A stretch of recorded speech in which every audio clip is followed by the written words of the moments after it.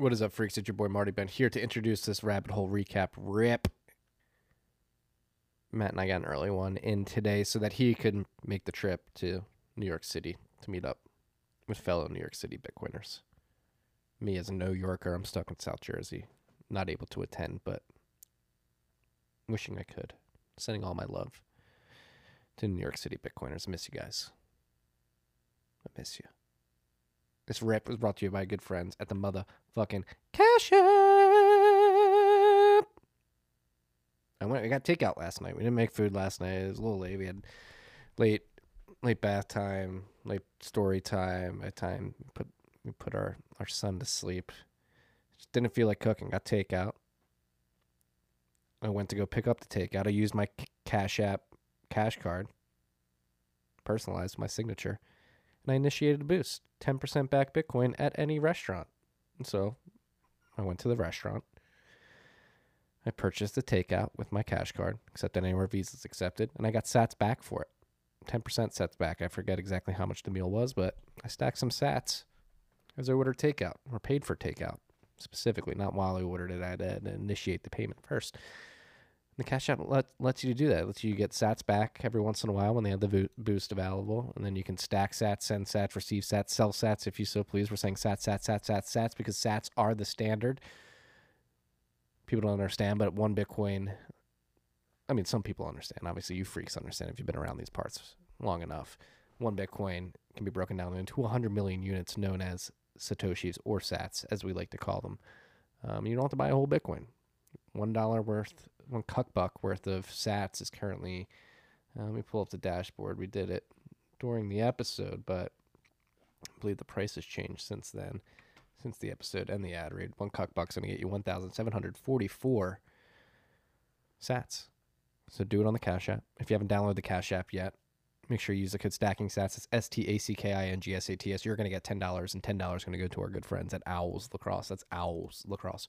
Woo! Woo! Woo! Woo! Owls Lacrosse. This rip was also brought to you by our very, very, very good friends, Unchained Capital. Unchained Capital is doing incredible things. They just got a seed round funded by NYDIG and a bunch of others. They're going out there and they're producing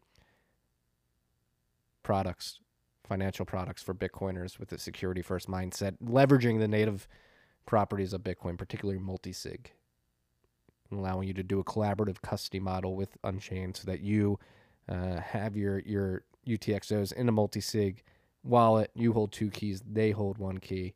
You can always move your UTXOs into 2 or 3 signature setup by yourself, but if you ever need Unchained, they're there to help you out. And they want to onboard you to their Vault product, and they're doing this with a white glove concierge service. They're going to take you from zero to having a multi-sig Vault set up with $1,000 worth of sats in it. And so this is a package that if you tell them the TFTC sent you for the white glove concierge service, we're going to hold your hand through this process, wipe your ass through this process, make sure that you're comfortable. You're going to get $50 off. Tell them TFTC sent you. You're going to get multiple video conference calls with the team. They're going to get you comfortable with multi-sig in general, with their Vault products specifically. They're going to send you the necessary hardware wallets that you need for this process. They're going to get you comfortable with producing private public key pairs, getting your derivation path for your multi-sig wallet down, securing your seed phrase, and being comfortable moving sats in and out of your Vault, your Unchained multi-sig Vault. And then once you're finally comfortable, you have it set up, they're going to dump $1,000 worth of sats in the Vault. So you go from zero to $1,000 worth of sats in a multi-sig Vault via this white glove concierge service. Tell them that TFTC sent you. Go to www.unchained-capital.com. Check out everything they're doing. They have incredible content on their blog. Parker Lewis's Gradually Then Suddenly series is one of the best in the space. It's a great orange pill. Check out everything they're doing. www.unchained-capital.com. We're going to link specifically to the white glove concierge service in the show notes. Very thankful to Unchained for sponsoring this podcast and for building dope products. Last but not least, this episode is brought to you by good friends at Hodl Hodl as well. Hodl Hodl, leveraging Bitcoin's native multi-sig properties as well, and they're going to allow you to use your Bitcoin as collateral to get some liquidity if you need it with stablecoins. In a non-custodial, no KYC, AML, HODL HODL set up a lend platform. So you go to lend.hodlhodl.com. That's lend.hodlhodl.com. You're and you're going to be able to basically meet at a marketplace where you're going to have a counterpart who's willing to lend stablecoins to you. You lock up your Bitcoin collateral in a multi-sig vault. You always hold one key, so you have control. No KYC, no AML. You can do this anonymously on your own terms. You don't have to sell your Bitcoin. You get liquidity. And again, you have control. If you're someone with stablecoins laying around and you're looking to earn great returns, Lend.hodl HODL offers you the ability to do that by being on the other side of that collateralized Bitcoin loan market that we were just describing. So create your offers and set your own terms, again, at lend.hodlhodl.com. Shout out to you freaks. Thank you for listening. Hope you enjoy this rip. Like, subscribe, share, review, engage.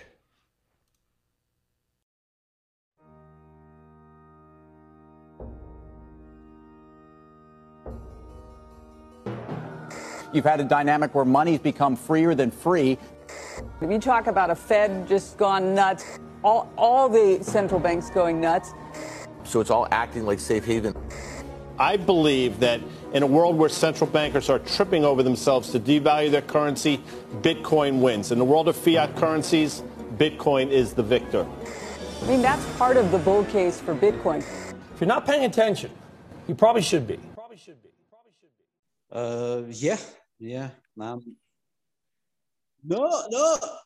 don't record. Fuck that. No, don't dox me. So I'm going to leave. No, we're not live. We're not live. Okay, so just let me know when you're coming to Chicago, okay? Will do. And come to Miami. I'll try. Okay, talk soon, guys. Love Bye. you, bro. I know. Talk soon. Bye. Peace.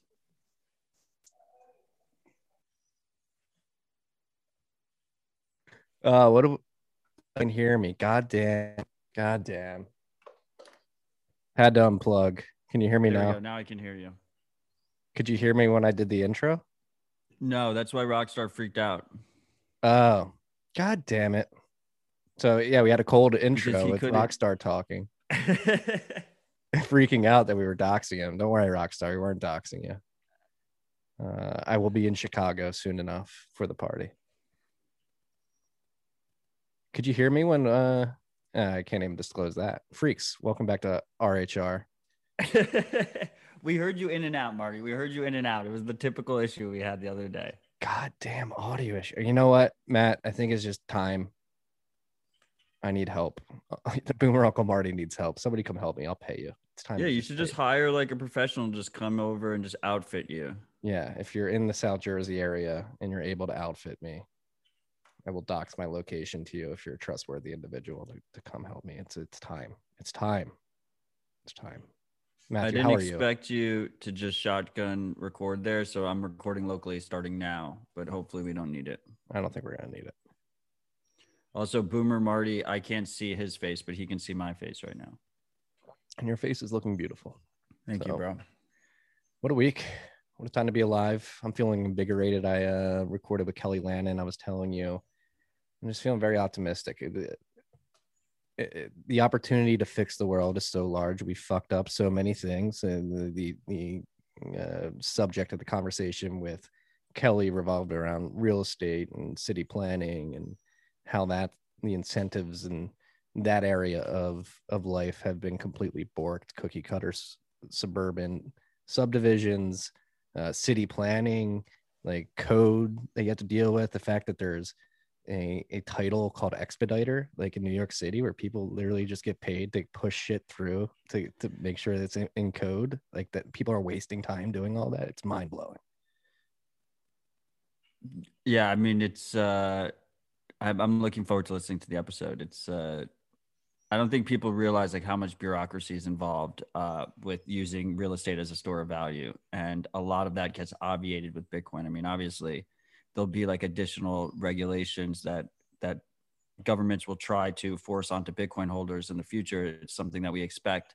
But just for the sheer fact that real estate has to be located in a specific jurisdiction, on property, makes it so it's easier to regulate, easier to control. And a lot of the checks and balances that help with poor governance in those situations take years to work out, right? So this is something we've talked about with New York specifically, but also like in Hong Kong, right, where you have like one of the most valuable real estate markets in the world, and then bad governance completely destroys that market.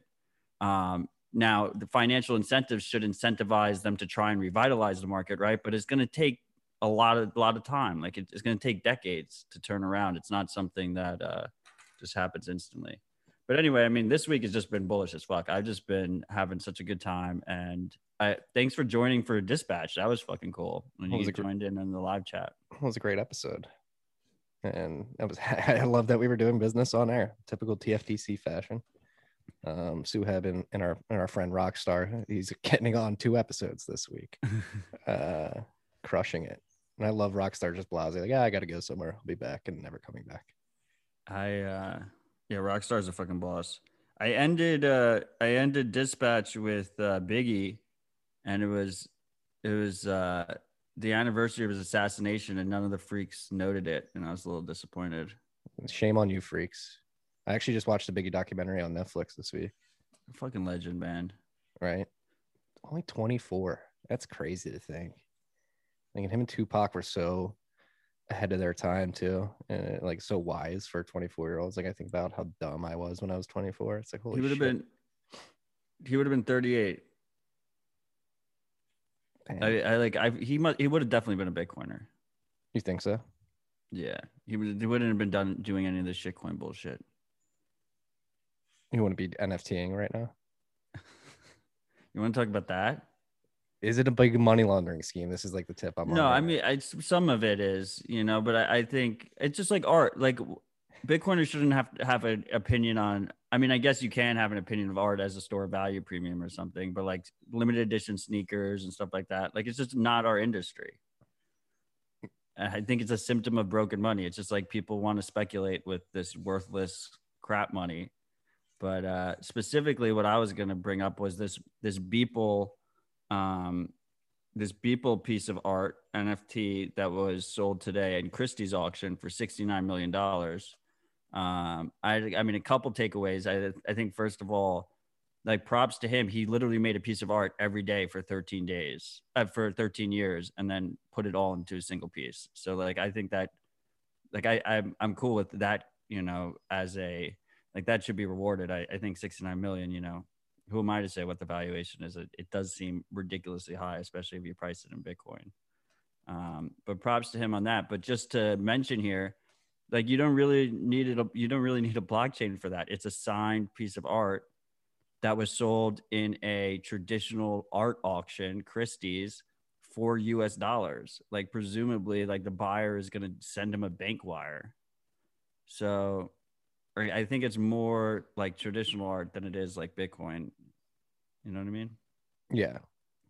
And you know what? This may seem mean, but like, people's art is not that aesthetically pleasing to me. It's pretty shit, if you ask me. Like, can we get back to more beautiful, like Michelangelo-esque sculpting, or like paintings, and then like good sculptures and stuff like that? Like, why? I don't get this like Adobe Photoshop Illustrator art. So how long have you been doing the bent for? 4-year anniversary will be on June 8th. Right. So let's say you do the bent, which is super impressive. Every day you're doing the bent. I love the hustle. I'm super impressed by it. I think a lot of people are. Let's say you do that for another 9 years, and then you create a single signed version of the last 13 years of daily bends. Like, I don't think it'd be crazy for some freak somewhere in 9 years to pay something for that. I mean, that'd be a lot of Bitcoin, $69 million worth or whatever, but like half a Bitcoin. But right? Like, it's still, there's something there. Or like when Bitcoin Sign Guy, remember Bitcoin Sign Guy created his 21 21 replicas of his copies, replicas of his original Bitcoin sign thing, and he signed them as well. Yeah, but He this got doesn't need a blockchain. decent amount off of that. Like What? you said. It doesn't need a blockchain, right? Right. And Bitcoin sign guy could easily inflate those replicas. Like you could just literally draw more. Right, but he did sign them. But yeah, at the end of the day, with all these things, you're trusting the creator to not, right? There's a centralized creator that you're trusting not to devalue their product, like baseball cards, right? Yeah. Baseball cards right now are pumping. They're not even baseball cards that have NFTs or any kind of, crypto signatures attached to them. They're just pumping because the money is super easy right now. The interest rates are super low. And people are just speculating on everything under the sun. So baseball cards are at all-time highs, trading at all-time highs. And that's manufactured scarcity, right? Like you have to trust Topps or whatever to not make more versions. Yeah. I saw Tom Brady rookie card going for some insane price last week, I believe. Yeah, it's all weird. And like in regards to the bent, like would I ever do that? Like number one, I don't know how I would like do that and like prove authenticity of. But you just sign with a PGP key. Yeah, but like, what is it? Like, I have to go and like copy and paste all my emails over the years. You would, I mean, the basic way I would think about it is you put all the bents into a folder, and then you create a hash of the folder, and then you sign that with your known PGP key, and that's like your digital autograph, right? And then you could also provide a physical piece of paper, or like you could provide it all in a book as well, and then just manually sign, autograph that as your hand with your handwriting, right? Just like we do with all memorabilia. Yeah. So I'd rather just like put all the bents in. Like I thought about this, like at issue 1000, and I'll keep going after that, obviously, but like every 1,000 issues, like putting all the bents in like a book, being like, here's Bitcoin history through my eyes over these 1,000 days. Right. And you could put like 5 of them could be an autographed limited edition or whatever. Yeah. It's not like the craziest idea. It's just funny that like Bitcoiners are like in the same industry, considered in the same industry as this, because it's really a whole different ball game. Yeah, it really is. No, again, I actually think it would be remiss if I did not mention the fact that last week we said we weren't going to like focus on NFTs ever again. And here we are starting the episode off again. It's gonna be a long year. It's okay. No, but I agree. It doesn't compete with Bitcoin. If you're out there and you want to be an NFT collector, it's something I'd like to highlight, and that's what I tweeted out Friday of last week, I believe. Like it's opportunity cost. Like you're buying these NFTs, cool. You may value them. I think again, like I said last week, I think they're extremely overvalued right now. That's an opportunity cost of sats you could be stacking. So just keep that in mind. I don't think the NFT market's going to appreciate as much as the Bitcoin market is over the course of the next 2 decades. So just take it with a grain of salt. You can, and if you want to try and trade and ride the wave and dump it at the top, go for it. Not my game. Not playing that game. Not enough time. Not enough time in the world. There's too many sats to be stacked out there. So I'm going to stay focused on that endeavor, stay humble. And speaking of sats, one cuck buck is currently going to get you 1,770 sats. That is because the price of Bitcoin is $56,490 according to Clark's dashboard. We're above $1 trillion market cap again, sitting at 1.05 trillion. We're at block 674,165, 18.65 million Bitcoin have been distributed to the market. 88.81% of all Bitcoin that will ever be mined.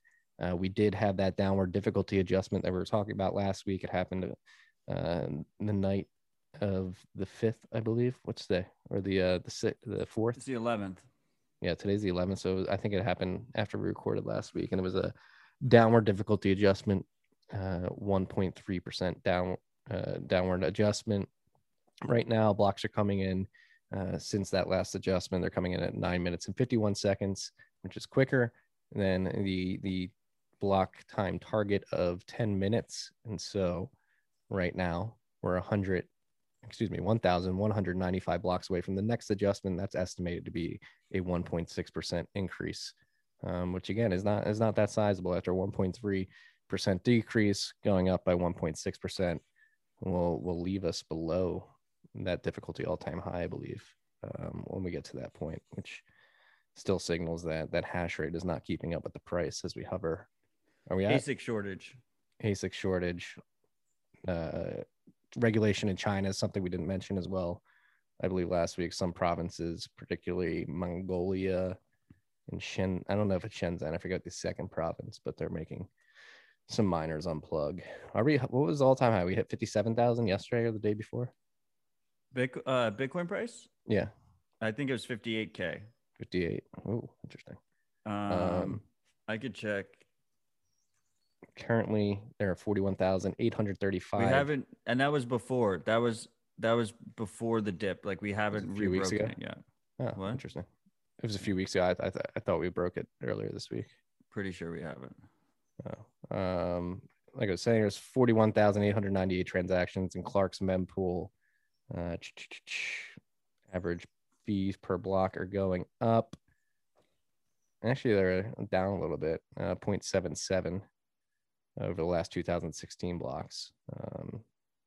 So yeah, those are the stats. Whirlpool, where we at unspent capacity, it's still staying pretty static, hovering at 1,969. Nice, 0.19 Bitcoin, $111.6 million worth of liquidity in Whirlpool.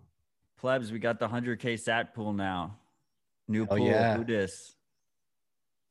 We can pump it. It's pretty amazing. Like the power of number go up in terms of handling dust. What do you mean by that? Well, I mean, when Whirlpool first came out, it seemed kind of ridiculous to have any kind of pool under 1 million sats, because 1 million sats was like $40. And now the 100K sat pool has been added and it's worth about $50, like $55. Yeah, that is a very good point. And like people were like saying to Matt, like, oh, Matt, I have, a 900,000 sat change transaction from my CoinJoin rounds because 1 million sats was the lowest pool, right? What should I do with it? Like, do I combine it with other change? And you don't want to combine those UTXOs because it links and provides additional information about you on chain. It links an ownership there. So you really don't want to combine UTXOs that are involved with CoinJoin. You don't really want to combine them in general. All things equal, it hurts your privacy because it links the UTXOs together. So I said to people, I was like, just wait, like there'll be a smaller pool. And this is the perfect example of that, right? So that's number go up. Cool. Number go up fixes everything. Well, I wouldn't go that far, but it definitely does. Bitcoin fixes everything.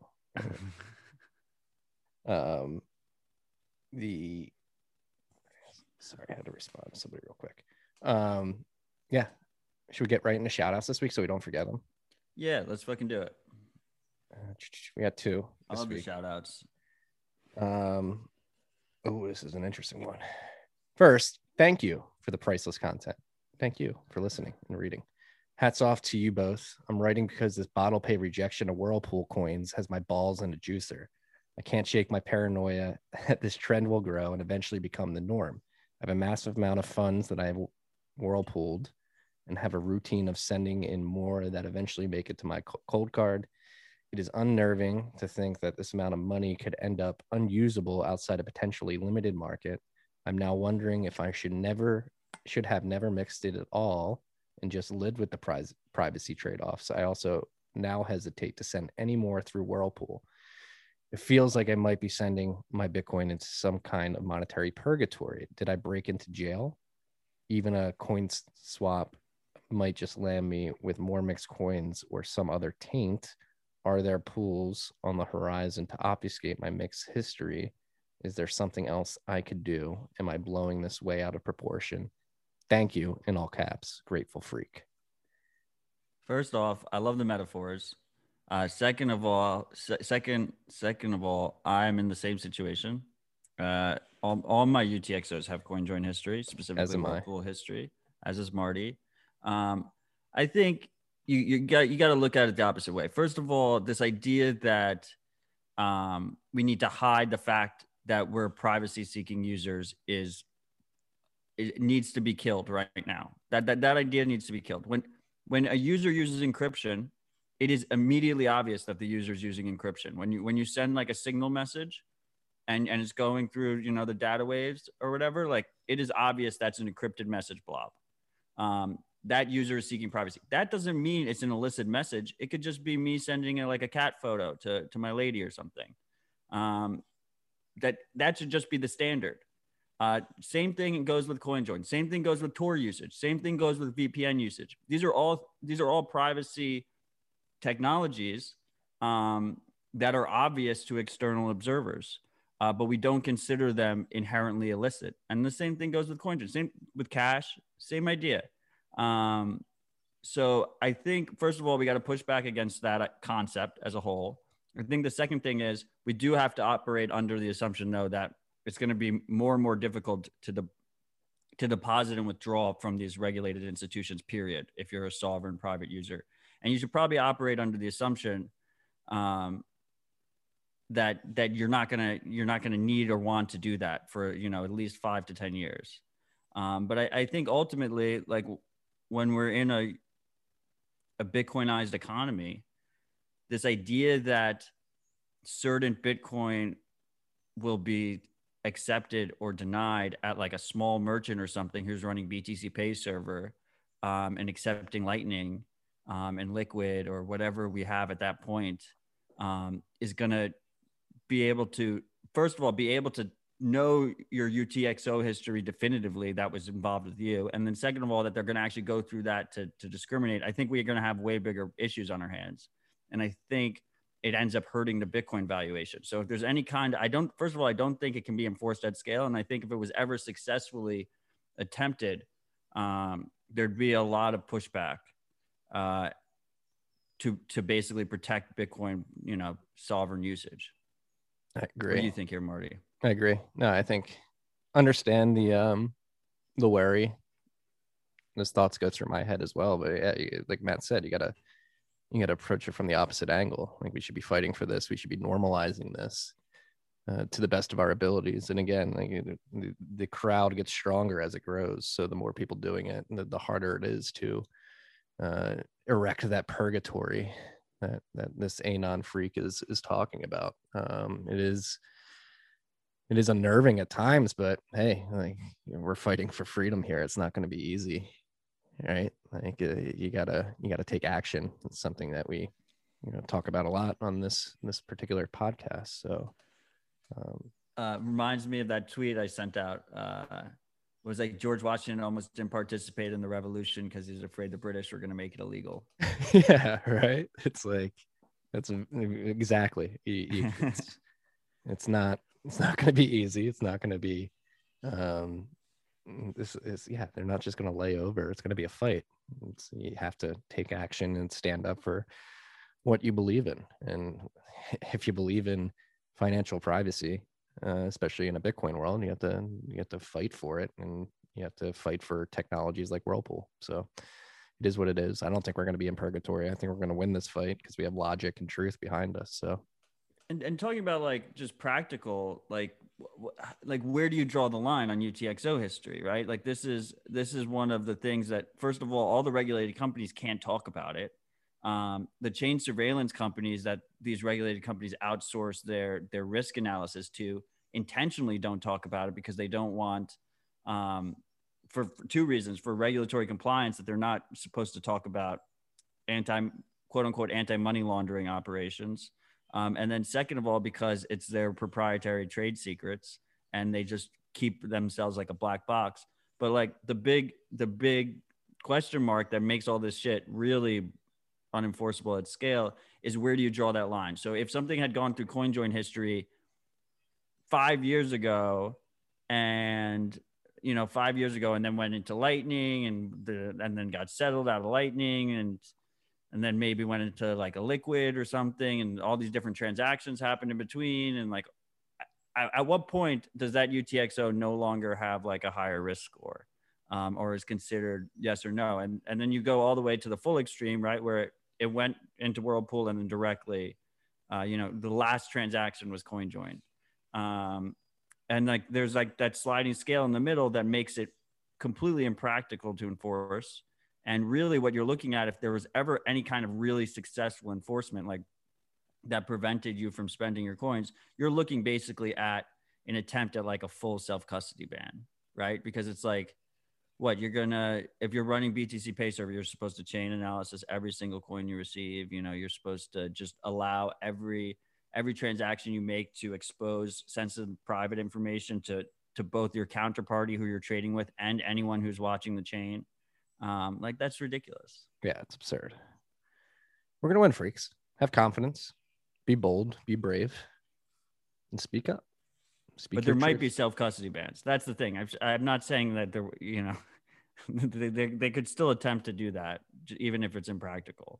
Yeah, they can attempt to do it. And then when they do it, come and take it. Come and take it. We'll see how it plays out, freaks. But we're in it together. I think that's the important part. Yeah, and being in it together, too. It's a global initiative, too. So if they come and they try to cuck us here in the United States, we're depending on you freaks globally to pick up the mantle and run with self-custody. And if you Europeans you're probably going to get borked first with how bad AMLD5 is. Yeah, in this case, it's worse in Europe. Yeah. So I think we're going to see massive regulatory arbitrage. Like basically what happens is to have to be effective at all, you basically need all these countries to cooperate. They can't cooperate for shit. So if you're just a one shot or you're doing it just your country, you're just hurting law-abiding citizens, your own law-abiding citizens. So it's really counterintuitive. Yeah. Beware, freaks. Second and last shout out of the week. Sup, freaks. I'm done with GBTC. 10% premium crashed to negative 10% in a blink of an eye. Matt just spit out his coffee. Despite all the pro trader jackwagons in their mom's basement saying the ARB-NARB, the premium spread, your ass cheeks can all go suck on a bunch. GBTC is not as good as Bitcoin! Exclamation point. Obviously. It's just a bunch of IOUs to dump on someone. No sort of fib nips and magical nines and golden cross showers is ever going to change that. I'm done with all of it. I sold all my stocks and only buying Bitcoin from here on out. Pure fuck you money. Bitcoin. Those jackwagons can go scat on someone else. I'm tired of having my money devalued and my time stolen. I'm tired of looking at charts. All my savings, all my capital will be added to my sat stack. I'm getting my time back so I can live my life with my family. Screw Bitcoin going to the moon or Mars. Bitcoin's going to the beginning of time. The big fucking bang. I'm opting out of Earth. Let's drink, freaks. Woo! That one got me fired up. I mean, it's actually like a perfect segue from the last shout out discussion. Opt out. Well, I think it's interesting that this discount has created a whole new discussion around what is GBTC and what is the value of GBTC and what is the value of self-custody, which is always important. That's a discussion that we want to happen all the time here at TFTC. And the answer will always be the same: not your keys, not your coins. GBTC had, especially to traditional investors, had value for just convenience sake to get in. But ultimately, they have a management fee. They have no way to actually redeem for actual Bitcoin. So they should always trade at a discount going forward. Probably not as substantial of a discount as what we saw, right? We saw it hit, I think it almost hit 15% under the actual price of Bitcoin. And then now it's nominalized more like it's like 5% or something, but it's only like DCG came out.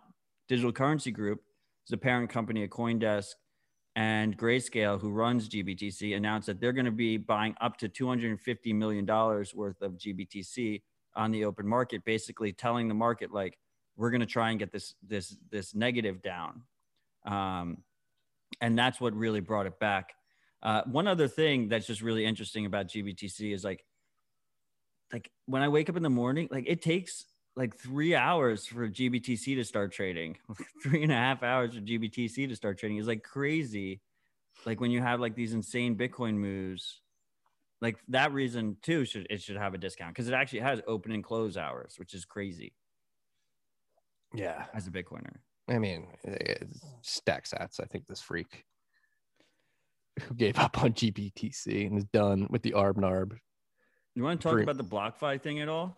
Yeah, I mean, I was actually going to bring that up because I know we've been talking about it behind the scenes. I think again, like I don't have anything definitive to say here. We can just lay out we don't even know the facts. So like lay out the theories, I guess. Yeah, let's start with the theory. Yeah. What's the theory? So the theory is that this discount that GBT is trading at now is hurting BlockFi because they're lending out Bitcoin on the other end of their interest product to sellers who are trading or arbing that GBTC, which was once a premium. They were playing that arb play on the premium. Now that it's a discount, the theory is that some of those traders on the other side are underwater, and that is sort of hurting BlockFi as they're heavily exposed.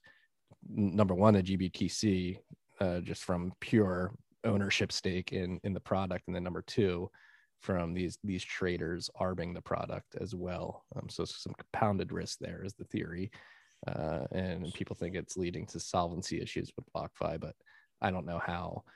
I don't know if there's any teeth behind these theories, and then add to the fact that they shut down signups temporarily earlier this week, and it's adding to people's questions around BlockFi. I don't know if I'm actually leaning towards I think that theory doesn't have much weight behind it, but wait. So to be clear, first of all, BlockFi denies any solvency issues. They said they have no solvency issues. They've also reactivated signups since closing them. Marty explained the theory pretty well.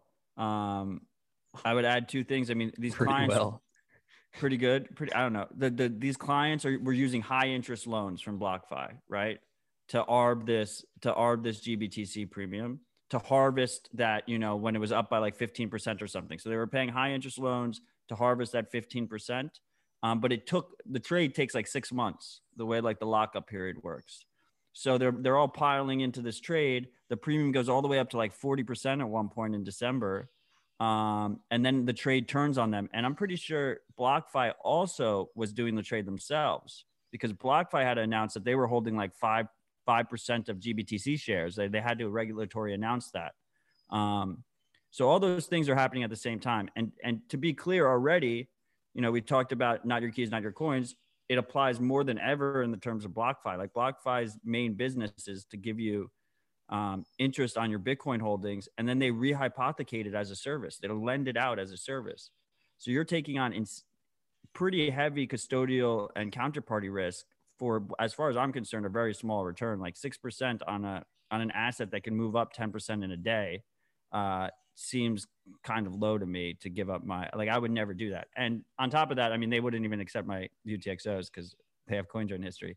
But so all of that said and done, the theory was as the discount widens further, or just stays in its place, they were going to have more and more issues. Since that accusation happened, Barry Silbert came out, and the first time he's tweeted in over a month, he tweeted that they were going to buy the $250 million worth of GBTC. And BlockFi today went on like a big PR campaign about all the money they just raised. 300 million, right? Which was presumably raised already, right? They just decided that today was going to be the day that they were going to announce it to the world and make a big thing about it. So it really does feel like, did you see Pomp's video today? Like, it felt like I don't want to like FUD or like create any whatever. We're explaining the theories. We're explaining the theories. Yeah, these are, but like the Pomp video reminded me of the Roger Ver video with Mt. Gox. I didn't see the Pomp video. What was it? It's like him standing in front of a clear white background, and he's like, I'm super proud of the team at BlockFi. They just raised all this money from all these big investors, and he lists out all the names of the investors, and he's like, there's never been a better product for crypto investors, and then he shills his ref link at the end, and he also led the round. Yeah. So that's just, that's just my 2 cents. Yeah, it is. There's a lot of, this could all just be a coincidence, and like, yeah, after talking to Renee, who's head of their risk management, like, I think they have smart people working the risk desk and the hedging of the risk overall. I hope they're solvent. I like to think they are, but yeah, it's not a risk I'm willing to take personally. I hope for the sake of BlockFi users and BlockFi the company, they're all good people there. I hope that they're okay. Yeah, but the GBTC thing is weird. Now you have Barry, like you said, the First Barry tweet in a month. The Barry funding. I think Chris Ben Dixon tweeted out that's like very akin to like the Federal Reserve bailing out the banks or something like that. That's what I kind of feel. I feel like the risk profile was just everyone who was involved in this trade was just like, oh, well, Barry will bail us out if it turned out wrong. And then he had to bail them out. And that's kind of what happened. Yeah. And now Barry's looking for ETF specialist. So maybe they're trying to get away from GBTC and the headaches that come with that particular product, especially as ETF products and other Bitcoin exposure products come to market. Yeah, and Barry's fucking printed so much money off this product over the years. Like, is $250 million even that much? Like, no, it's nothing. He's still making 2% on the fucking whole thing. Yeah, right. $40 billion or something like that right now. Fucking insane. Just a money printer. Yeah. All you can say is, I mean, for more reasons than one, but, thank God that Bitcoin doesn't prove a stake. Because imagine just one organization owning that much. Like, that's crazy. Yeah. Hey, man, we need to save the environment, though. Like, we should be open-minded about proof of stake. It's important. Dude, I guess I didn't realize, like, you're just getting started, huh? You're going to be battling all the blue checks over Bitcoin and the environment this whole year. It's just going to be a daily thing for you. It is. Like, the Chapo Trap House guys, it came at them in the newsletter. I don't know much about Chapo Trap House, right? But people are telling me that they're important on the internet. Should I be scared? They want to drone strike mining operations. Yeah. With no due process. Like, that is anti-freedom. Right. And I saw you responded to that guy. Like, somebody who's been trying to take down authoritarians. That's what you built your career on, your media company. And I mean, I think that's that's the framing we have to go with. I mean, that's going to be the most effective framing going forward. Is, look, I don't care what money you use. I just think that the American values are that people should have the freedom to choose their money. And if you're against that as a concept, then you're both anti-freedom, and you're basically admitting that your money is worse money, and you're worried that the only way that you could prevent people from fleeing it is to forcibly prevent them from fleeing it. With violence, like very aggressive violence, a predator drone. Nah, it's super fucked up. Right. And it's like, so let's jump into it for the freaks who may not be aware. Energy FUD is increasing again. Obviously, the price of Bitcoin's going up. So it's just going to happen. And Bitcoin miners, myself included, we're being very, very vocal about what we're doing to attempt to help the environment by particularly the flared gas miners. So a lot of people ran with Matt LaRoche's tweet. He had a video of his operation down in Texas, and all the social justice warriors jumped on it. And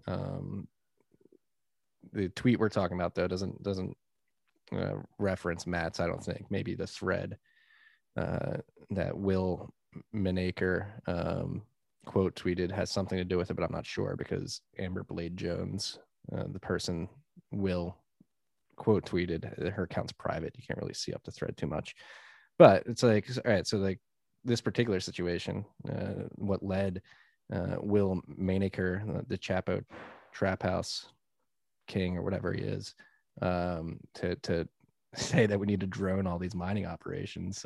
This girl Amber, looking into Bitcoin mines and perpetuating this mass usage of electricity that's solely going towards Bitcoining, and having to go through rolling back blackouts in California in the summer, where often people go without power or AC for hours. Kind of fucked, man, to think about too long. And Will quote tweets that and says, every single one of these places should be hit with a Predator drone. And Amber has pictures of Bitcoin mining operations from around the world, not even California, like in the picture. And so that was the point of yesterday's Bent was like, our like Bitcoin's critics and these people want to violently bomb Bitcoin mining operations, don't even understand Bitcoin or just general problems in general. Like, so the rolling blackouts in California, like, again, like I said in the newsletter, to the best of my knowledge, there's no like scale, like large scale Bitcoin mining operations on grid in California or off grid for that matter that I'm aware of. And like, so she's just taking random pictures of Bitcoin mining operations like from around the world. I'm pretty sure this one is from Greenwich Energy up in New York. Like, I'm pretty sure I recognize it from there. And she's saying that Bitcoin mining is causing, like, she's basically assuming that Bitcoin mining operations are causing the rolling blackouts in California. And the rolling blackouts in California are being caused by idiotic state policy to decommission natural gas and nuclear energy facilities, and without any plan to replace that power generation. Like, it's not Bitcoin miners causing your rolling blackouts. They're not stealing electricity that is causing rolling blackouts for the citizens of California. The rolling blackouts are happening because the state of California is completely fucking dumb and decommissioned these energy facilities that were providing abundant energy to the market, and they turned them off and decommissioned them without replacing that energy source. Like, this should be expected. And like, having people come in, like, just put random pictures of Bitcoin mining operations from around the world, say that these mining operations that are nowhere near California are the cause for the blackouts, when Bitcoin has nothing to do with the cause of the blackouts. And then somebody's taking that misinformation and then saying Bitcoin miners should be droned via Hellfire missiles. It's like insane. These people don't understand Bitcoin, obviously, but then they don't even understand the intricacies of the market beyond Bitcoin and what's going on. It's really scary how stupid people are.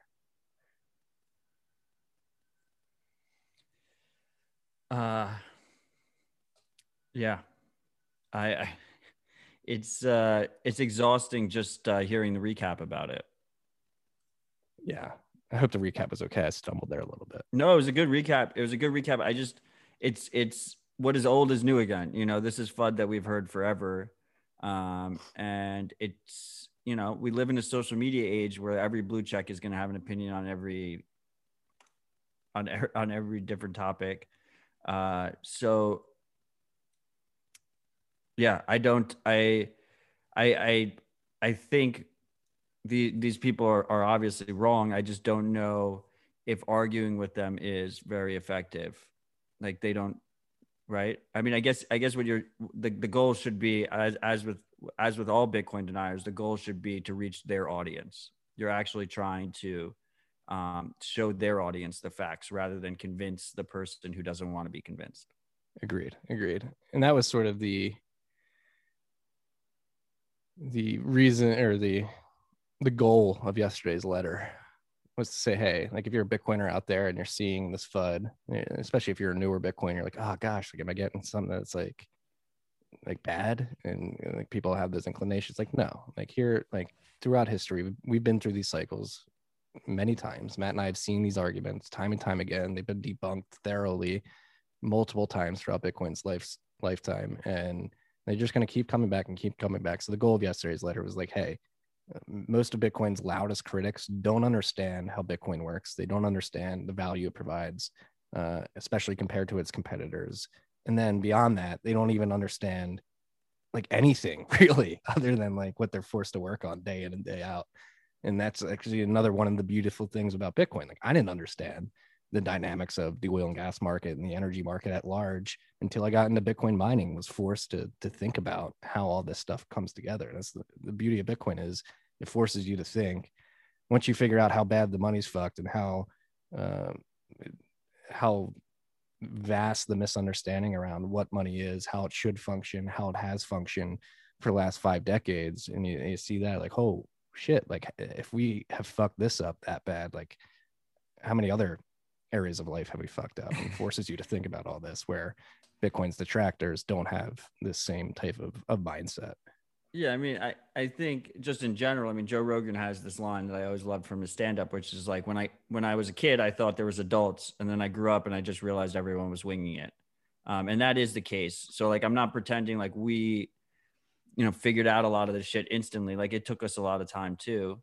I think there's just a tendency with people in general to just assume status quo things, to be hyperbolic about things, to not actually research and do things themselves. But it's just so weird in this particular circumstance, because like Bitcoin critics who come at for the power angle, we're on so completely different perspectives. Because from our perspective, like, I think, and I know you agree, like Bitcoin improves our energy grid, improves our energy mix, and improves sustainability, improves efficiency, and they're saying the exact opposite, the complete extreme opposite. So it's a very interesting position to be in. And this is, not priced in. I think this is a perfect example of a specific nuance of Bitcoin that the overwhelming majority of the world doesn't understand. Even people in our so-called industry, a lot of them believe that proof of work is like Bitcoin successful in spite of proof of work, rather than a main reason being that distributed proof of work exists. They think it's a problem that needs to be solved.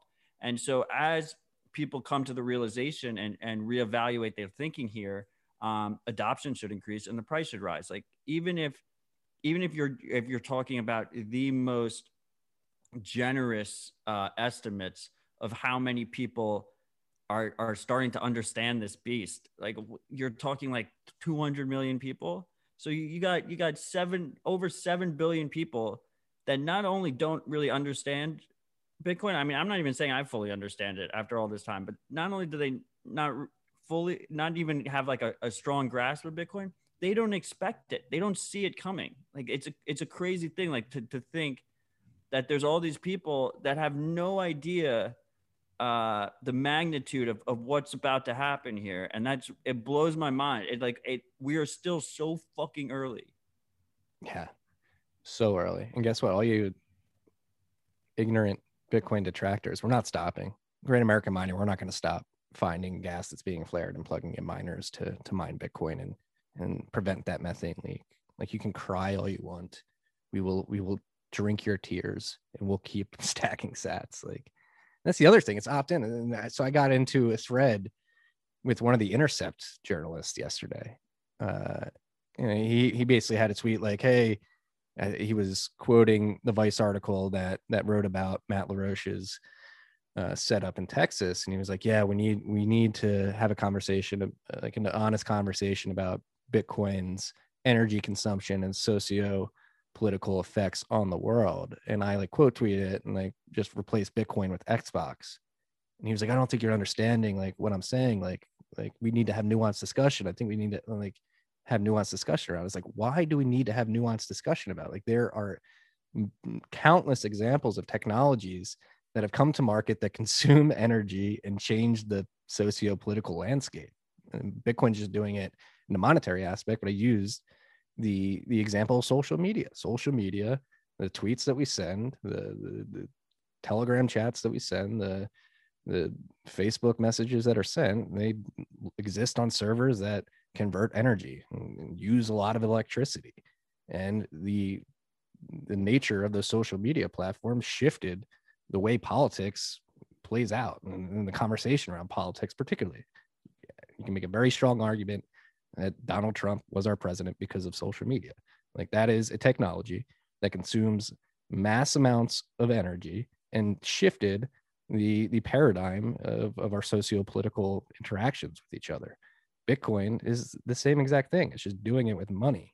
And the fact that Bitcoin has to justify its energy conversion and the fact that it's changing socio-political dynamics, even though it's a completely opt-in system, just doesn't compute in my mind. Like, why are we having this conversation about Bitcoin?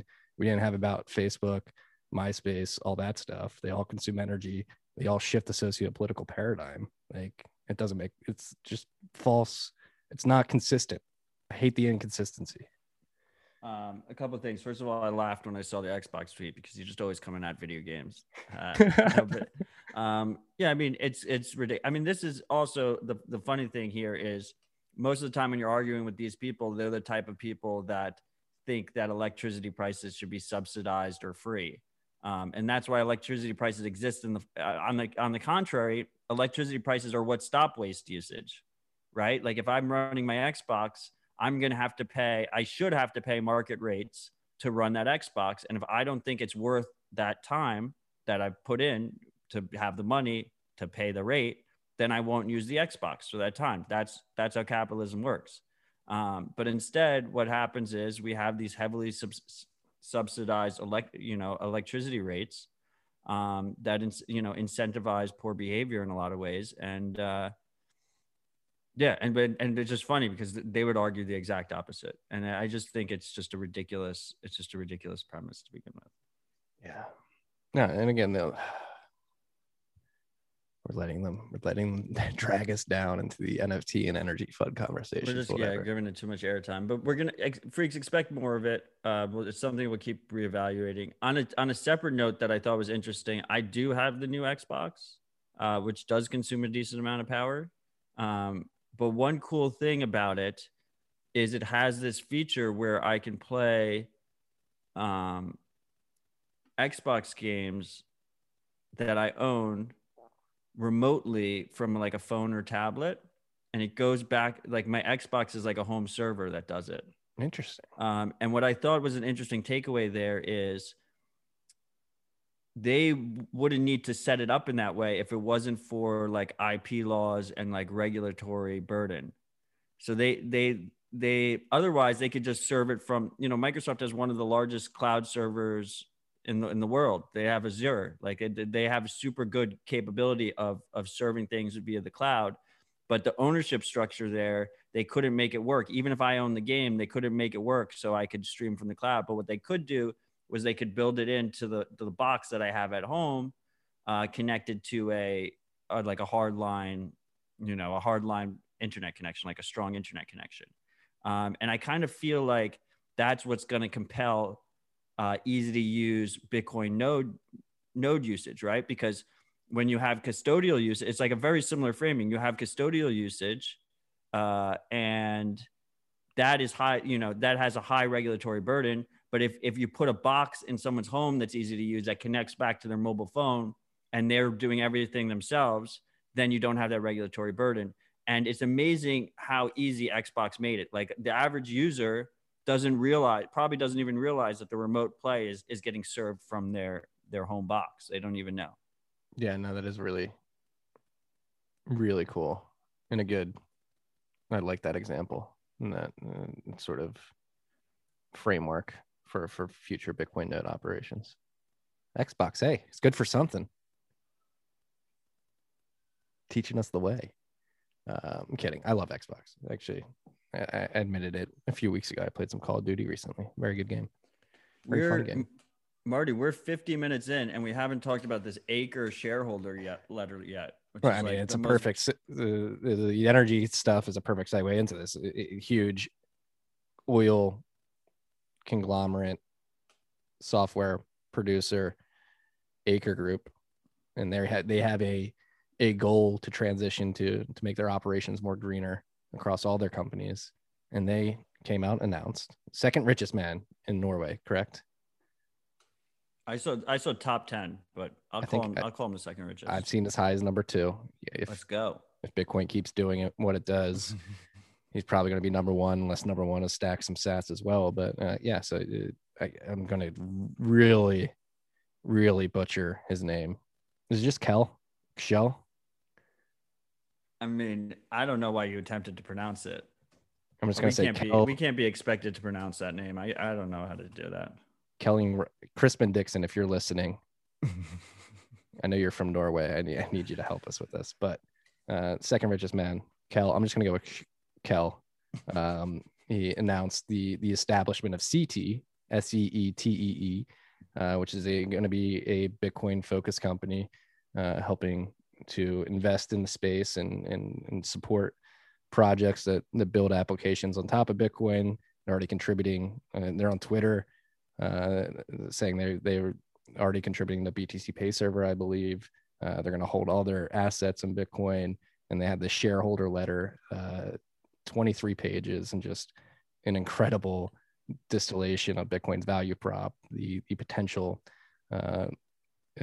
for it to innovate and to bring good things to humanity. So he touched on Energy FUD, touched on KYC AML. How pumped were you about the KYC AML section? It caught me out completely off guard. Right, it was a base shareholder letter. Yeah, I mean, it was 23 pages of just straight bullishness. I was like completely in shock. I'm still completely in shock. It hasn't really hit me yet. The tweet you sent out, like, my body is numb after reading that. I'm so bullish right now. I laughed hard. It's great. Like after the announcement, I reached out to them to try and get them on the podcast. We're gonna try and make that happen at some point in the future. They're very, very busy right now, but I bet they are. They have some good, reputable, quality Bitcoiners working at CT. So it's good to see, and it showed in this shareholder letter. Yeah, I mean, our boy Jack Mahler's got a major shout out in the letter. I don't know. Everyone should go read it. We have it linked in the show notes. You should just go read the letter, send it to your friends and family. It's like the most legitimate Bitcoin, pro Bitcoin missive or letter or, I don't know, pump piece diminishes it, that I've ever read. I just completely took me off guard. I had no idea what this company was or anything. Full disclosure, but it's just super impressive. It's it read like one of us was writing it. Yeah. But in this case, there's a Norwegian billionaire who controls, this massive energy giant. Yeah. And I mean, his backstory is fascinating, right? Like living in Washington State, selling, being like a fish merchant at scale. And the way he describes risk, right? And the risk around Bitcoin, and defining and putting forth that it's actually riskier not to have skin in the Bitcoin game, I think was a powerful part of the letter as well. Describing the opportunity cost of missing this type of innovation.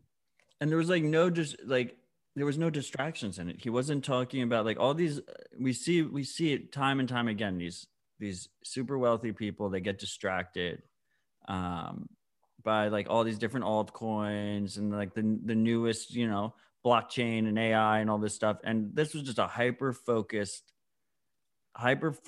letter on Bitcoin, on this asset. It was about both the network, the protocol, and the asset. But it was like he even had a part where he basically told his friends and family to put everything they have into Bitcoin. He said, I wouldn't tell my friends and family to put everything into Bitcoin. My lawyers call that a litigation risk, which I think was like, he was like basically insinuating that you should put everything you have into Bitcoin, right? Or was I just reading that as a Bitcoiner?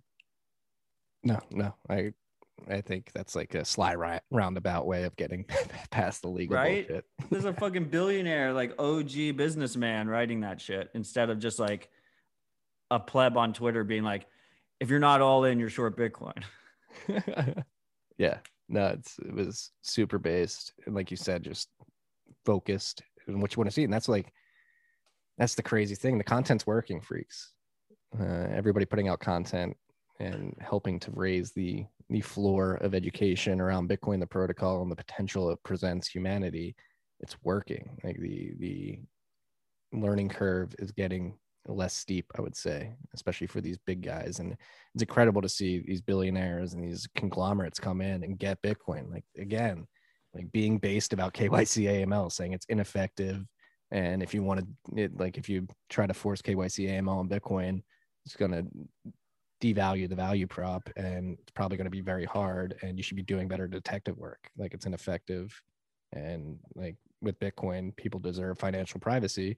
And if you think they're doing something nefarious or illegal, like, you approach that person, you say, hey, like, we have these charges against you. Like we have due process. We believe you've done something illegal.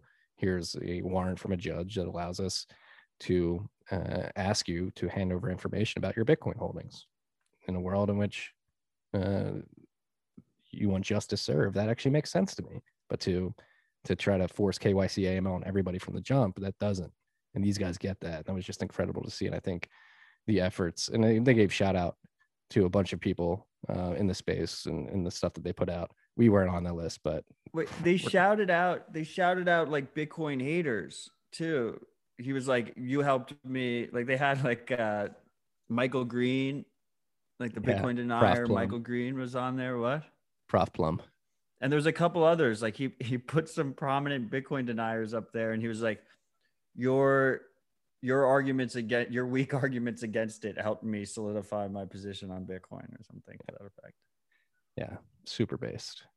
So So very excited to ridiculous. see what CT brings to market, how they contribute. For now, they're just buying Bitcoin. Oh, and they run BTC Pay server.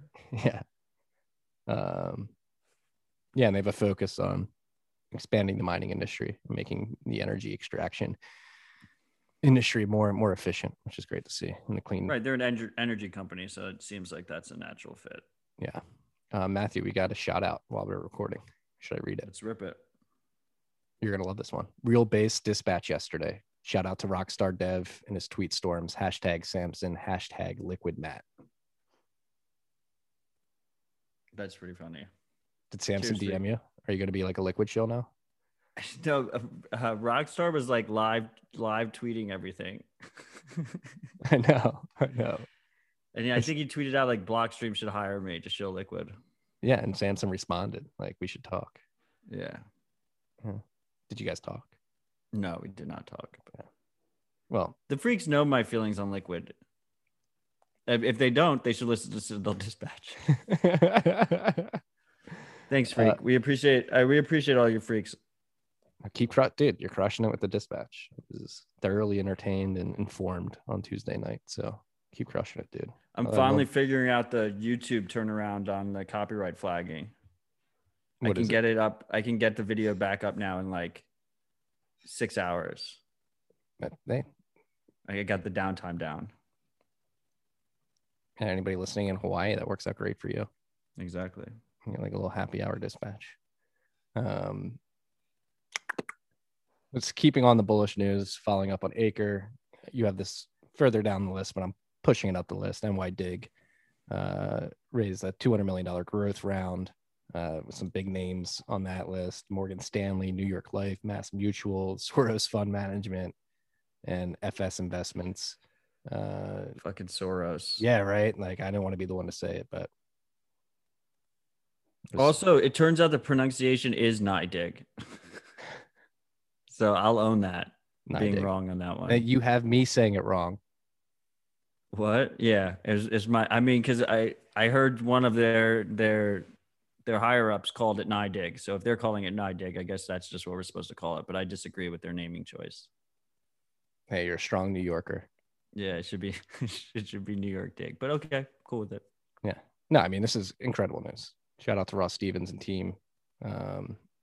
The insurance company is crazy, right? And one of the New York Life guys join the board now? Yes. So again, that was an announcement after this announcement. They had 2 PR wire announcements this week. So New York Life chairman and CEO Ted Mathis joined Nydig's board of directors, and he had some pretty base quotes as well. Like, so here's one at the bottom of that press release that I think you're gonna like. Focus, be humble, be kind, anti-fragile. These aren't just the words on the coffee mugs that Ross and team use. They are the values that define who they are and how they operate. Values that I deeply share, said Mr. Mathis. I am excited to be joining Nydig's distinguished board at such a pivotal time in the firm as the Bitcoin ecosystem continues to mature and expand. I strongly believe in the management team and its mission of offering critical financial services that enable safe and secure access to the emerging open source monetary system for all.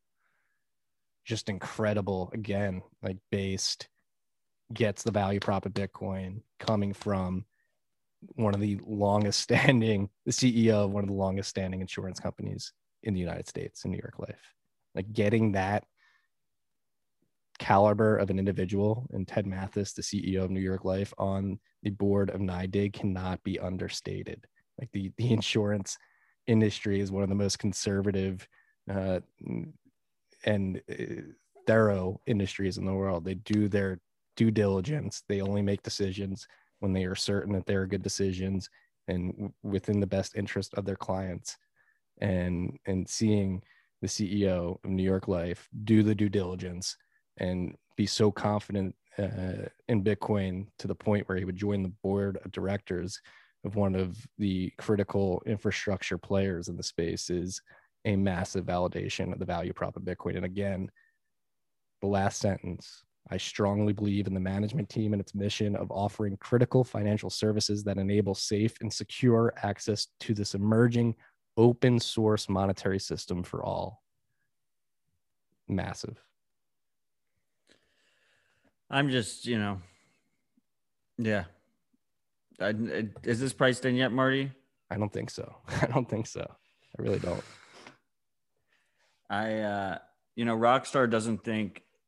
Rockstar bet me that he doesn't think we're going to hit 200K by conference day, by June 4th, or I guess June 5th. I don't know. We didn't clarify. If Bitcoin price doesn't pass 200K on June 4th, but it passes on June 5th, like, I'll be happy regardless. It's got to be the live rabbit hole recap, beginning or end of the episode. Well, I'm hoping that we don't. Yeah, 200K by RHR, but that doesn't sound. I like the rhyme of 200K by conference day.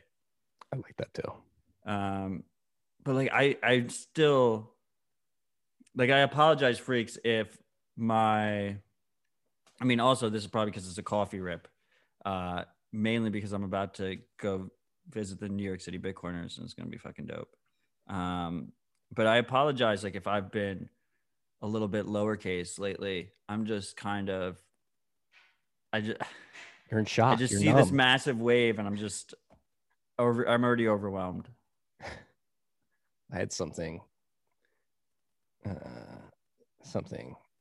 what's the word? It's untasteful and something in bad. I just had a bad taste comment come to my mind, but I'm not going to say it. There you go. How mature? Yeah. No, I mean, it is hard to overstate the gravity of what's going on right now. The type of people that are coming in, the type of validation that Bitcoin's getting. It's getting real fast. Yeah, real fast. It's getting real fast. Like, while we're on the raises, since you jumped to NYDIG, our friends at River Financial also announced a $12 million raise. So there was 3 big raises that were announced this week: NYDIG, BlockFi, and River. Yeah. River raised River raised 12 million. Series A, led by Goldcrest Capital. And that's going to be used to expand the River team and build industry-leading financial services that will make Bitcoin more accessible to traditional investors. And then BlockFi raised 350 mil at a $3 billion valuation, Series D. So a lot of money flowing into the space now. The other thing that was interesting about that BlockFi announcement was they mentioned how much money they have on their platform. I want to say they said $10 billion, which is just something to keep an eye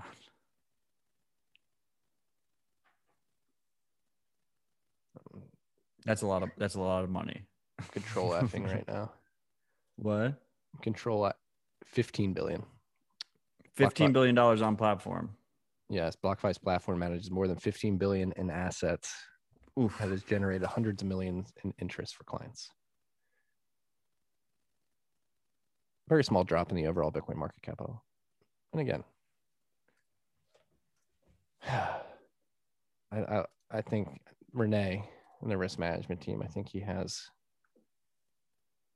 skills that people are underestimating. Doesn't matter to me. Stay humble and stack. I agree with that. Again, not my risk appetite, but people do want the product. So BlockFi is providing it and people are using it. Beware, know the risk. Monthly revenues of 50 mil. That was the other number I was looking for. Interesting. Yeah. All right. Now we get to an interesting part of the conversation. New Taproot activation method proposed, speedy trial. I like it. I sort of, I said this last night. I was sort of jaded by the whole lot true versus lot false. I sort of tuned out, especially like literally like last week, the week before. The amount of like notifications I was getting from the mailing list was like, what the hell is everybody talking about? Like I just had to like tune out. But David Harding posted on the Bitcoin Dev mailing list, and he basically rehashed a conversation that was had on the Taproot activation IRC channel. And Russell O'Connor proposed a modification to the let's see what happens activation proposal, and then put forth the speedy trial, which is the straight, quick flag day activation that would be miner activated. And if it doesn't, we can recalibrate from there. Is that correct? I mean, it's not what?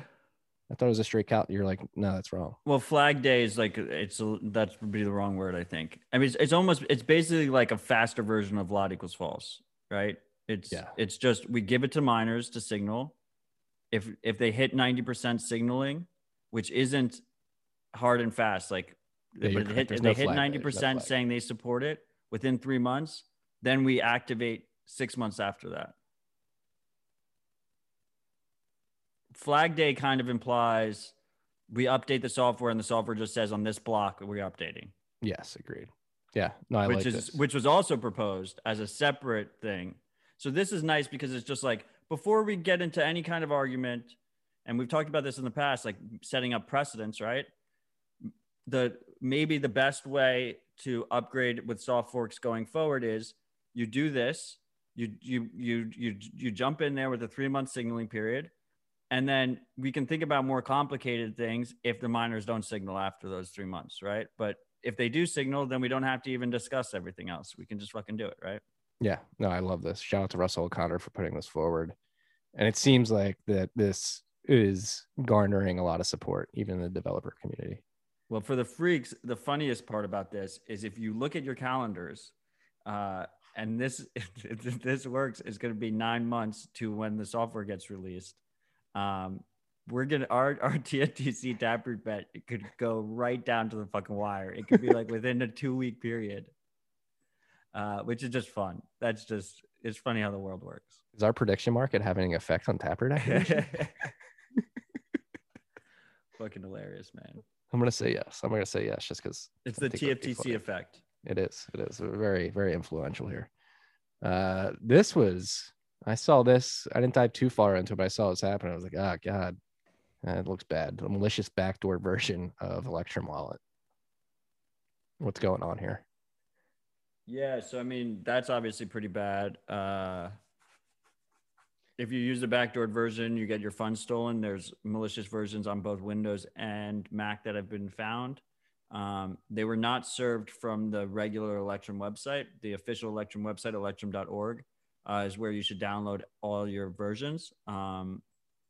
They publicly tweeted out that they've never been compromised, which is an impressive feat. But you should assume that they can get compromised, and you should have the Electrum signing key on your local device, and you should always verify releases via that way. And if you did that, you would be able to catch these backdoors. Now, you'd be able to catch the malicious version because it'd be different than the signed version. The thing here, though, which makes it kind of extra scary, is on Mac, there's an Apple signing process. Apple has their own way of verifying software, right? And that's why, like, if you try, I mean, I'm sure you've seen, Marty, when you try and install software that doesn't have the Apple signing key, it makes you like do the right click, run anyway, whatever thing, because it's not signed by Apple. This malicious backdoor version of Electrum passed the Apple signing check. So it just installed right away and just said it was verified and was good to go. So it's just a perfect example of trusting these centralized verification sources rather than verifying yourself is a bad idea. How did that get past Apple? I think they did something where like they had a legitimate app and they had the signing key for that, and then they switched it over. Well, did their legitimate app get kicked off the platform? I hope, hopefully, I don't know, but there's a perfect example. Download directly from the source, and you should always verify your downloads with the signature using PGP. Yes. Sorry for any freaks who may have been affected by this, but yeah, electrum.org if you're using Electrum. And Bitcoin Q&A has a great guide on Bitcoin Q&A. PGP. You messed up the. I got a beef with you. You messed up you redid your website and you messed up all the links. Like the back all the icon. links are new now. I can't find anything. Okay, so all of his guides now are at bitcoiner.guide. And if you go to bitcoiner.guide/verify software, then you'll have the how to verify software with PGP, and everyone should do that. So go to that website, bitcoiner.guide/verify software. I also gave him shit about breaking his links, but at least going forward now, it's a very clear format about where all his guides are. Yes. I'm sorry for giving you shit, Bitcoin Q&A. I was just like, he, what's he happening deserves here? it a little bit, but Like, what a what's hustler, happening man. I mean, I'm talking shit from a podcast that can't get its audio video issues figured out. So it's a little pot calling the kettle black here. Oh, and the other reason why he broke all of his links is because now it's all self-hosted. Oh, boss. That's a good reason. Yeah. So sorry for talking shit. He's got a good Whirlpool guide on that website. Speaking of Whirlpool, the GUI version 0.10.3 has been released. So if you're running Whirlpool and you're using the GUI, go update that. I've been liking accessing Whirlpool via Ronin Dojo via Tor. I really like that flow. That's been pretty cool. Which is another way to access like a Dojo dashboard. Or wait, I'm getting Dojo and Whirlpool confused now. You're talking about the Dojo management console? Yes. Yeah. That you can access through Tor, right? It's pretty slick. Yeah, very slick. Yeah. So Whirlpool CLI is what runs on your Ronin Dojo, and that's what makes it go 24/7. Whirlpool GUI is a way to look at it on your computer, and then the actual wallet software on your phone is how you actually interact with, sending and receiving. Yeah. Samurai team building some products out there, including their wallet. Matt just mentioned it. Version 0.99.96e has been released. So if you're running Samurai wallet, go check that out. Again, we mentioned it in the beginning of the episode. The 100,000 sat pool for Whirlpool has been added. And they patched the current known Tor v3 onion address attack. Current known. There's seems like there's still some unknowns against what's going on with Tor version 3 addresses. Yeah, like when I accessed Dojo via Tor, I had to use my Tor v2 address. The Tor v3 wasn't going through yesterday, at least. It's kind of a mess. Yeah. Good thing we have I2P and Bitcoin Core now. Right. Zeus version 0.5.0 has been released. Our good friend Evan Kalutis and team working on that. They integrated Tor on both iOS and Android, speaking of Tor. And they set up first hop and last hop. And you were talking about this on Citadel. And I think it'd be interesting to rehash that particular conversation. Yeah, I mean, so this is a massive upgrade. And the key thing here is, first of all, shout out to Alex Gladstein and HRF, their dev fund, because they gave Evan and Zeus a grant a couple months ago. And I'm pretty sure it was a full Bitcoin grant at $10,000 of Bitcoin, but I'm not sure exactly. But what Evan did, which was kind of cool, was he put up some bounties. And one of the bounties he put up was for someone to integrate Tor directly into Zeus, but Zeus uses React Native, which is a language that allows you to create apps for both Android and iPhone easily. It's an easy way to create cross-platform apps. And we have 3 big mobile wallets that use it. We have Zeus that uses it, we have Blue Wallet that uses it, and we have Hexa Wallet that uses it. So now that that bounty has been claimed, and we have Tor support in React Native for both platforms. Zeus has it, but presumably we're going to get it baked into Blue Wallet and Hexa as well. So that's really big, and that means the user doesn't have to run, Tor externally, which is fantastic. I think we just want it like baked into as many apps as possible. Yeah. So shout out to HRF for providing the grant, to Evan for having the smarts to put up a bounty on this particular feature. Shout out to the developer who claimed that bounty, and hopefully we get these privacy enabling technologies baked into more wallets, which is what you want to see. And then the other thing is the first hop, last hop, right? Which is pretty cool in terms of giving you control over your Lightning payments as an advanced user, especially if you want privacy. Because those are the two nodes, the two routing nodes that are going to know the most information about you. And if they're both controlled by the same person, it could hurt your privacy. So that's kind of cool, right? So you could have your first hop could go through a Tor only routing node that's like not run by like an institution, and then your last hop could go through like a major institution node or something, and you have more control over that path, which I think is a really cool concept. Yeah, it's really dope. So shout out to the team over at Zeus. I know it's not just Evan by himself anymore, so they're fucking killing it. Yeah, it's been amazing to see that grow out.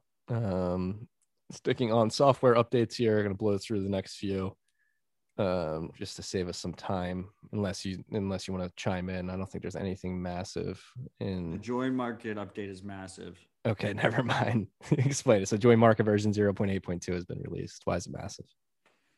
There was a bug discovered since that was accidentally introduced last year, I think June 2020. So it's been like 10 months in the wild. That leaked information about inputs from takers to makers. So if you had malicious makers that were going through the logs, they had more information on makers' inputs, on takers' inputs that the taker didn't realize that they were. Takers pay a premium in the join market model not to disclose that information. Okay. And they were incidental. It's a pretty big deal. It seems like a really bad. It's not very good that this, and it is what it is. It's an open source project. I'm glad they found it. But if you're a taker on join market, you need to update. Otherwise, you're going to continue leaking this information to any maker you use. And in the past, we've speculated the way you would attack something like join market is you would try and run a large amount of makers and have very low fees for those makers, so people use you to do their coin joins, and then combine all that data together. In this case, with this exploit in the wild, a maker trying to do that type of attack would obviously have additional data at his disposal. Yes. Woo! If you're running join market version 0.8.2, go update. This bug is patched. And there's a full breakdown in the release notes about the bug. So go read it if you're a join market user. Yeah, and if you're a join inbox user, version 0.3.0 has been released, standalone prune node. They warn you in this update too, please update join market to version 0.8.2, urgent upgrade for takers. Improved Signet support. I'm not going to read the show notes or the release notes, excuse me. But shout out to OpenNoms and crew for releasing that 20 hours ago. So if you're running join inbox, version 0.3.0 has been released. Cold card version 4.0.0 beta has been released. They made some major internal changes. So go ahead. Matt's leaning in. Lean in, Matt. Don't rush to upgrade to that, freaks. This is definitely beta. Only advanced users should be using it. Big change that he's using Bitcoin Core's crypto library now. It's the first hardware wallet to do that. So that handles like all the random number generation. So make sure. So it's very experimental. So do not rush to update this, but it's really great to see, and I look forward to people testing it out. If you want to be a beta tester, it's available. We'll have the link in the show notes. This is something that Greg Maxwell has been requesting of hardware wallets for a long time. So shout out to Rodolfo and crew for getting her done. so people can experiment with it, see if it's safe. Beta, version 4.0.0 beta. Sparrow version 1.3.0 has been released. You got a fee priority indicator. It's going to display addresses on connected USB devices for multi-sig wallets. Add change password button. That seems pretty important. Upgrade to HWI 2.0.0. I'm now reading release notes and I get made fun of for that. So that's as far as I'm going to go with Sparrow version 1.3.0, and then BTC Pay Server version 1.0.7.0 has been released. And this is just some spring cleaning, UI polishing, bug fixing, API calls. Nothing too major in this from what I can tell. And that was software updates of the week, at least the ones that we caught. Anything else on the top of your mind? Let's check no bullshit Bitcoin real quick to see if we missed anything. Nope, doesn't look like it. One thing that's on my mind since you just mentioned Sparrow is that Craig Raw, who was on Dispatch, if you haven't listened to that episode, go listen to it. I fucking love Sparrow. He added a donate option on his website, similar to Mempool's donate option. You get the little badge. You donate with Bitcoin. So consider donating if I think it's, I don't know what the website is, but go to his website and donate. Consider it's like sparrowwallet.org or something. What? Consider donating. Yeah. We already read all these raise announcements. So the last topic we have on the list is from Krebs on Security. At least 30,000 U.S. organizations newly hacked via holes in Microsoft's email software, Exchange. I do not miss Office Exchange at all. What's going on here? I didn't read this yet. I mean, this is really bad. I think it's just another example. I mean, if you look at his breakdown, he talks about governments, like local governments are compromised, a whole handful of different, corporations and stuff. So like this idea that like a bunch of boomers that are running these companies and these governments can keep our KYC information safe, or like our personal information safe. And it's not just Bitcoin related. Like when I try and report imposter accounts, freaks, if me or Marty, it looks like me or Marty DM'd you asking you for money or something, like it's not us. Like you have to verify our accounts that it's a real account, because there's a bunch of imposters out there that are pretending to be us. And when we report them to Twitter support, they require us to upload sensitive personal information. They want you to basically KYC yourself in order to report your own imposters. You can report other people's imposters, and I think that works. So you should still report the imposters, but we can't report our own imposters without uploading this sensitive personal information. And this idea that these corporations, these governments can protect it is absolute bullshit. And this is just another example of it. And so many of these businesses operate in ways where sensitive information is going on their email servers, right? So you get into that and you just have like, full access. Yeah, I mean, if it wasn't glaringly obvious to you already, I mean, here's just yet another example of how insecure these systems are, and how many government agencies and local governments are running this stuff, like down the stack. Small businesses, local governments, federal government agencies, all running this stuff, and all that information leaked to the dark web.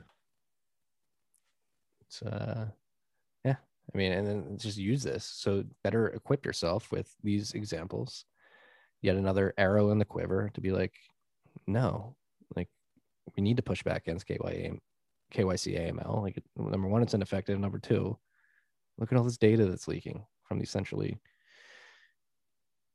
authorities, these central third parties, if you will, centralized third parties. So be aware. There was a few updates in this announcement. So yeah, I mean, the CISA was even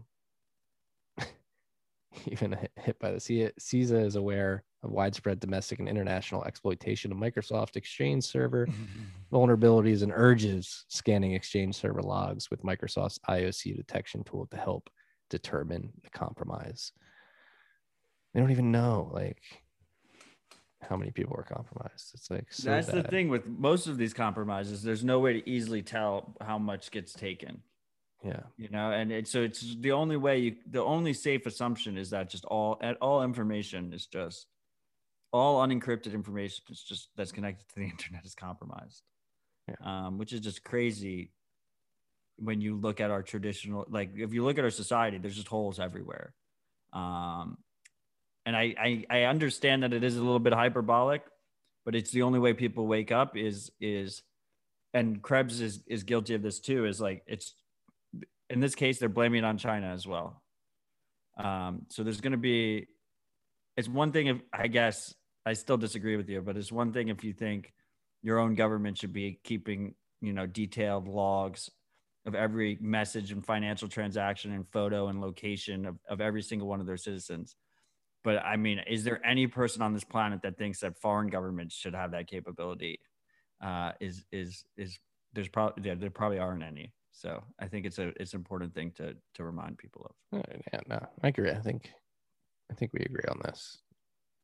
You're only as strong as your weakest link, and if your weakest link can be exploited, it will be exploited. Don't blame the hackers for exploiting it. Blame the ineffective architecture of your software. Like, anything that can be exploited will be exploited. You should assume that. So Marty, next week, RHR should be healthily above 60K. Are we gonna have your camera issues troubleshooted and we're gonna do it live? We're gonna do it live. Live stream for the freaks next week. I think so. We're gonna do it live. We have to. I have to figure this out. I have to step up. I have to become a man. Oh man, we're saying this now. It's just like we're gonna troubleshoot it. It's gonna work, and then we're gonna go live, and it's not gonna work. Well, I think what we do is we can troubleshoot it. Yeah, we'll troubleshoot it without broadcasting out, and then we'll go for it.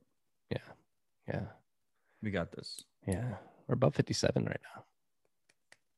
57.6. I think we pumped during this. Well, you said that we were going to be at 65K by now, so I got liquidated because I went 100x leverage because you told me to, Marty. Sorry for your loss. I actually said we were going to be at like 72,000. Not there yet. Not there. Only like $14,400 away as we sit at 5,700. Yeah, that was it. That was it for the list. You want to riff on anything? What do you think about this royal family beef? Did you pay it? This is all Pat's bullshit. looking at me with disgust right now. These distractions, all these distractions, just gives us more time to stack. It's just like all these people care about all this stupid shit. Are they just? Was this like a huge distraction away from Prince Andrew being like a rampant pedo? I think so. Matt doesn't want to comment. I mean, this is the most royal family news I've seen in America in a long time. Right. So it's just weird to me. Yeah. Seems like a step backwards. And then I also thought it was just, I don't know, like Oprah interviewing them from her Citadel in California and making like $7 million on the interview is kind of like a post-hyper Bitcoinization life goal of mine. Oprah, don't you have enough? Everybody involved sucks. Her Citadel is pretty dope. Did you see it? Yeah. It's a very good Citadel. This is why, like, the blue checks tell us like we're the crazy ones, but meanwhile they like worship Oprah. Right. How much energy does Oprah Citadel consume? You're gonna go predator drone Oprah? I don't think so. Don't do it to us. Just stay, please. Detractors, can you please be just logically consistent? Is that too hard to ask for? Is it so much to ask? I don't know.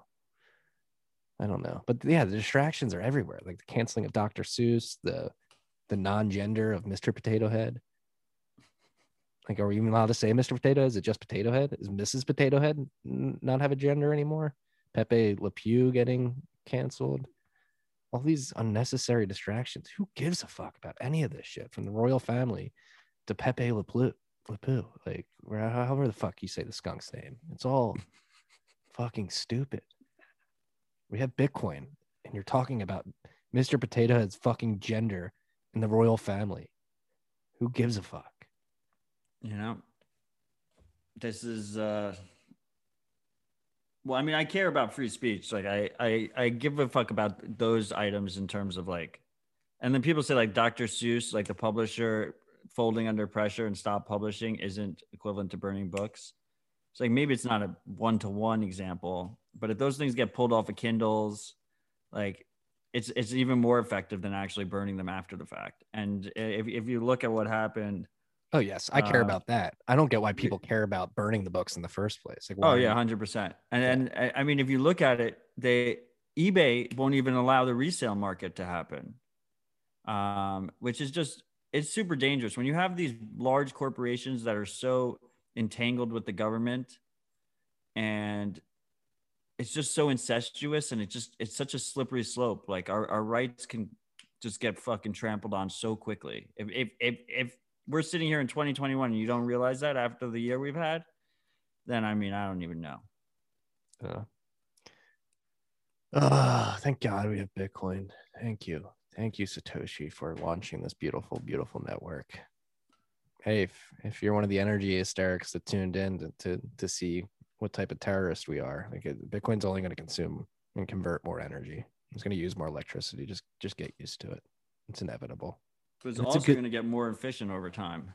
Yes, it has gotten more efficient over time. If you like, do your research, please. If you're gonna like come at Bitcoin and criticize Bitcoin, please do your research and like come correct. Like this Karen guy, whatever the fuck his name is, he wrote an article. I have a lot of space in his head. Apparently, he put a big chunk of this article to focus on me and my thoughts on how Bitcoin can help make the energy industry more efficiency, particularly oil and gas industry. Karen Joshi. No, it's not Karen. He sounds like a Karen. You're intentionally mispronouncing his name, right? What is it? Is it Catan? Catan. Yeah, it's another Catan. There's no R in there.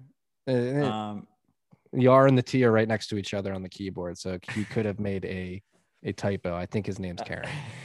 I mean, I think a lot of this, right, is that we've had a move to independent media. So you have clickbait journalism moving to independent media, right? It's like these like has-been blue checks that like no one pays any mind to. They're starting to realize like Bitcoin engagement goes both ways, right? They're starting to realize that if they hate on Bitcoin, they're going to get fantastic engagement and clicks, and they get like a little bit addicted to it.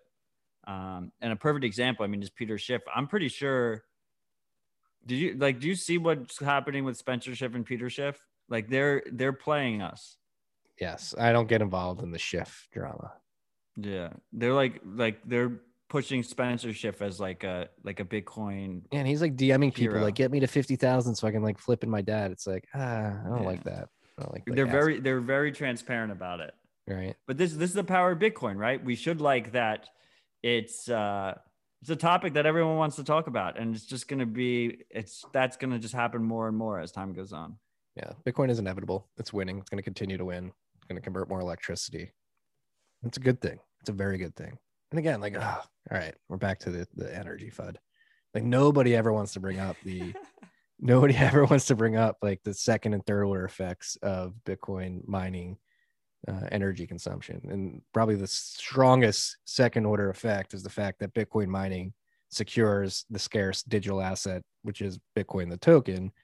And if Bitcoin the token gets widely adopted and we get a sound monetary system adopted widely in the world, and people are operating on a sound monetary system, it's going to reduce energy waste significantly, just because the amount of misallocated capital is going to decrease significantly. You're not going to be able to allocate capital to things that would have gotten financed in a fiat world that consume energy.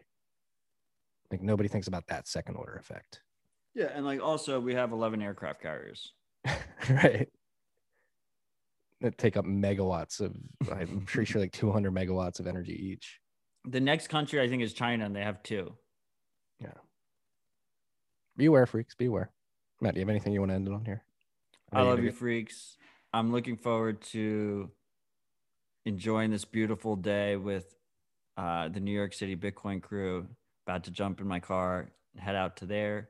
Join us on Citadel Dispatch next week on Tuesday. I love you all. Stay humble. Stack sats. Give everybody in the New York Bitcoin crew a hug. I want you to individually hug each one of them on my behalf. Please. I will, and I'll be like, this is for me.